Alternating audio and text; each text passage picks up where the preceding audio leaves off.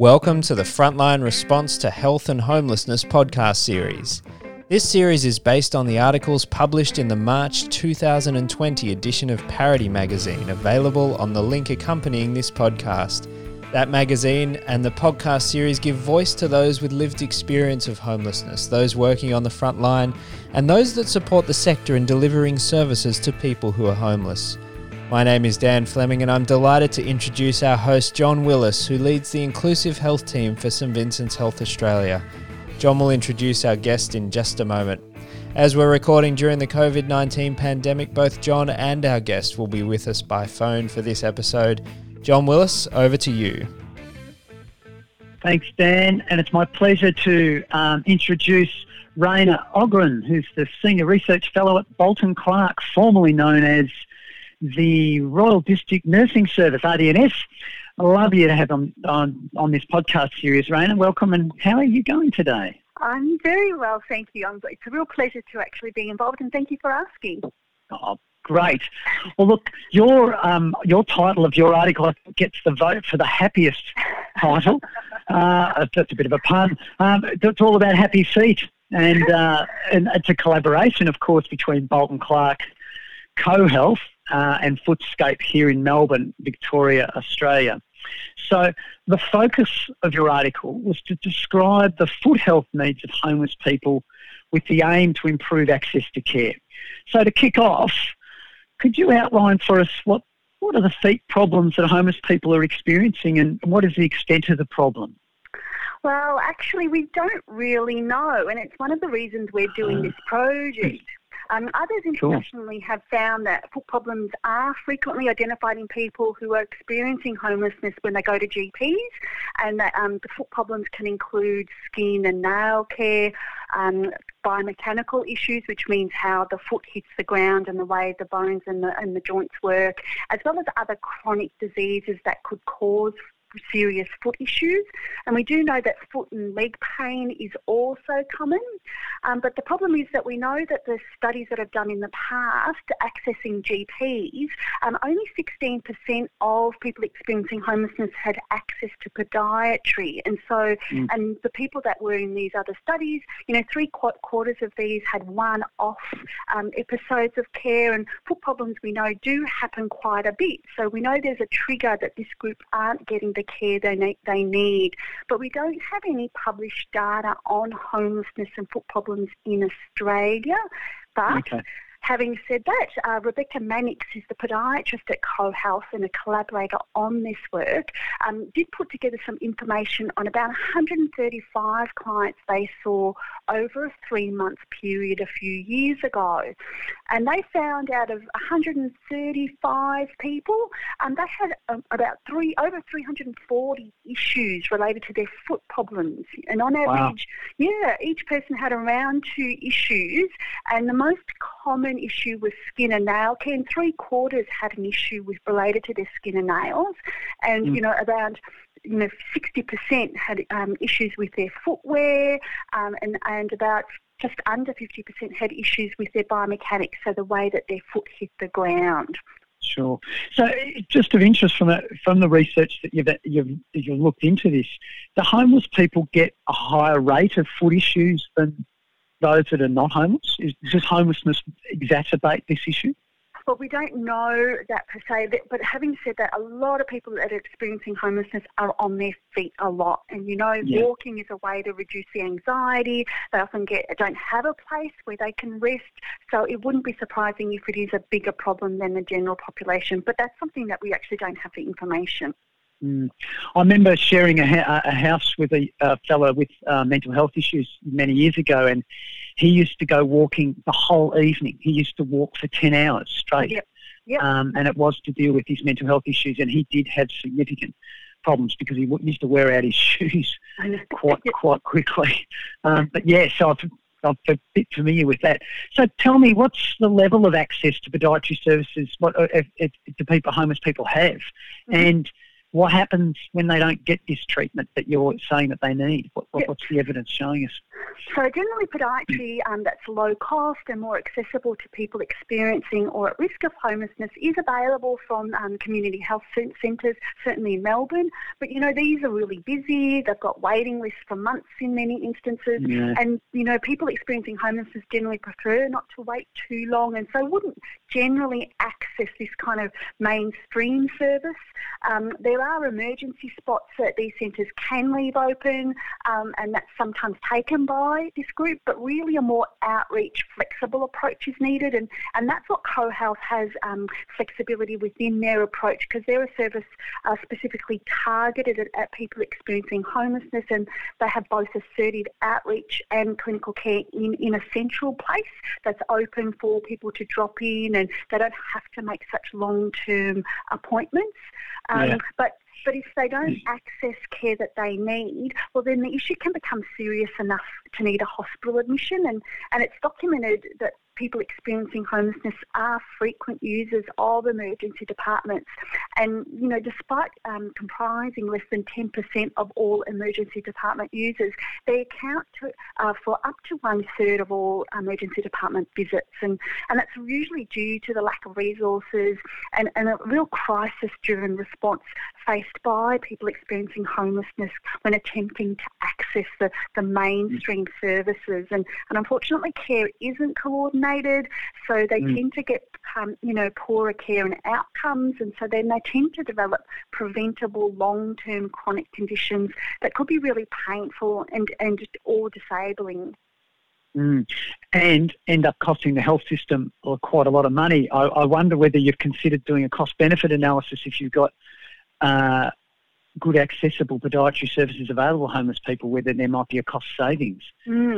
Anyway, maybe for future thinking.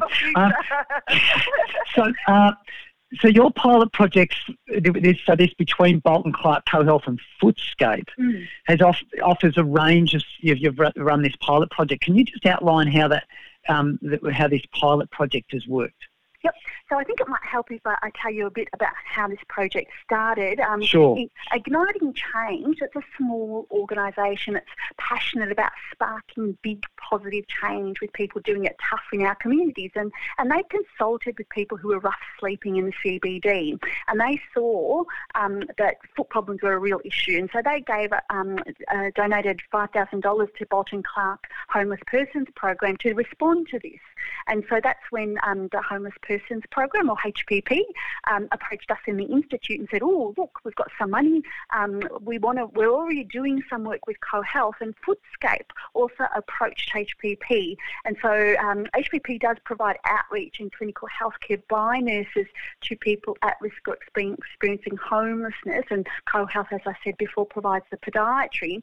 And Footscape is a not-for-profit organisation that recognises disadvantaged communities, specifically related to their foot pathology, so having foot problems. And so they work, to assist these individuals to try and improve their quality of life by providing podiatry care, footwear, socks, and foot first aid kits in Melbourne. And the CEO there is Anthony Lewis. And in HPP, Marianne Rushford manages the program, and Joe Fallon is also working on this project. And so we, at the Institute, we focus on getting the evidence into practice to make real positive change to the lives of our community members. And I work in this team, and our Institute is led by Professor Judy Lothian. So all of us together are working together to try and look at what's going on with the foot health of people experiencing homelessness. And basically the nurses from HPP in their outreach work come across people experiencing homelessness, and they are now making greater efforts to ask about the foot health of people they see. And then if they see someone and they have a chat and they realise, look, you know what, you'd benefit from going to podiatry, they refer them to CoHealth if they think it will help. And they also ask them whether they need any shoes, socks, or foot first aid kits, and they can provide that if that person needs it. If they are referred to the co-health podiatry, Rebecca then sees them in her clinic, and she too can provide the person the shoes or the socks or the foot first aid kits if they haven't received them. And the funding that Igniting Change has provided, that's actually going to fund vouchers for people to obtain new shoes. And so our role, the project part, aims to document the impact of this collaborative approach to foot healthcare service delivery on those clients that HPPCs and have linked to co-health, to look at that access to service and what foot health outcomes there are.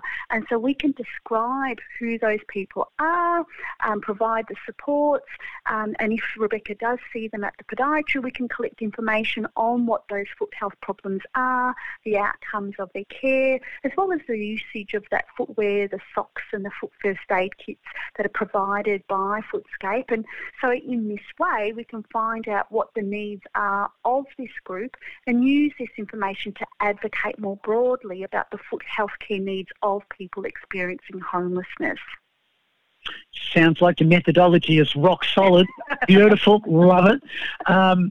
So, look, I suppose that you're obviously undertaking this evaluation about what works and what doesn't.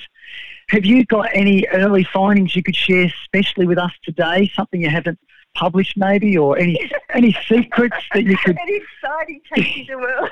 Yeah. What could you share with us today that maybe you haven't quite put pen to paper yet? Yeah. So we're still collecting the data, so we haven't really looked at it closely, but especially for this interview, we've got... Beautiful, love it. So we've got 44 people that we've got enrolled in the program, and we've collected information on their ages, so they're ranging from the young adult to 79 years old, of their medical, mental health and cognitive issues. A small number didn't have any of these issues, and one had a combination of 20 of these issues altogether, and on average, they're having just under 3 issues. So these guys tend to have quite a number of problems overall. But about their foot health issues, I mean, this includes things like, callous, thick skin, having nail issues, things like ingrown toenails, really thick nails, breaks in their skins, wounds and things, pain when they're walking for a variety of reasons. So again, having biomechanical issues relating to the way that their foot works, as well as footwear issues, diabetes-related issues, and some fungal infections, things like that. And we also know that those that the nurses have referred to the co-health podiatry, around 2/3 of them did take up that offer to go to the podiatry for foot care. So we know that 1/3 just haven't gone, so we need to kind of figure out what's going on there, because the nurses didn't refer them for a reason. So we're still going, and we're aiming to reach for 50 people, so we have a nice round number to be able to provide a really nice picture of who this group are, what their issues are, and what supports they need, so that we can actually help them address those issues that they have. Now, you mentioned, thank you for that, you mentioned then something that just pricked my interest, is pain. Yes. Is there any sense that the pain that people are experiencing through their feet, they may be trying to self-medicate? Not that we did not ask that. Okay. No, so that's not... Because I do know, we do know that there is self-medication going on through illicit drugs and bought prescription drugs to deal with a range of physical health issues that are causing pain for people who are living on the streets and who are homeless. But I just wondered if there was any specific reference in your study to that, but that's okay. Interesting thought. Look, anyway, we were actually conducting this interview during the COVID-19 epidemic, as you're aware. You'd have to be living on a different planet if you didn't know. COVID-19. But from your project and the work and the frontline healthcare provision that you've been studying and evaluating, do you think this crisis might, and the way that we might work coming out of COVID-19, do you think there's going to be any recommendations to how we might improve podiatry services, or how we might need to change how they're done? So unfortunately, foot care can't be done remotely. I'm afraid you kind of need to be physical. You can't do telehealth? No. So that's interesting, because it's one of those things, isn't it? Because a lot of stuff you can do online, but unfortunately with the feet, you tend to have to be really hands-on, because often it's because there's a lot of thick skin, it needs to be removed, and when you're doing an assessment to look at how the foot works, because a lot of the pain comes about often because the way the bones are structured and the way the muscles insert, that you really need to kind of look at what's happening there to be able to know what's going on. It's really hard to do if you're not physically there.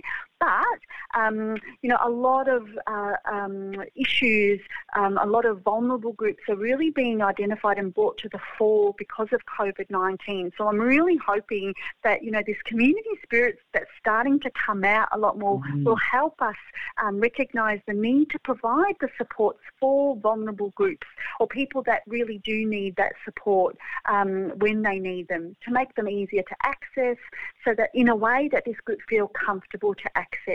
But it's also raising that awareness that if your feet hurt, something can be done about it, and that there are groups out there that can get you shoes, socks, provide foot first aid and kits if you need them, and that there are some supports out there that can help link people experiencing homelessness to services that are friendly and provide respect and support that they need.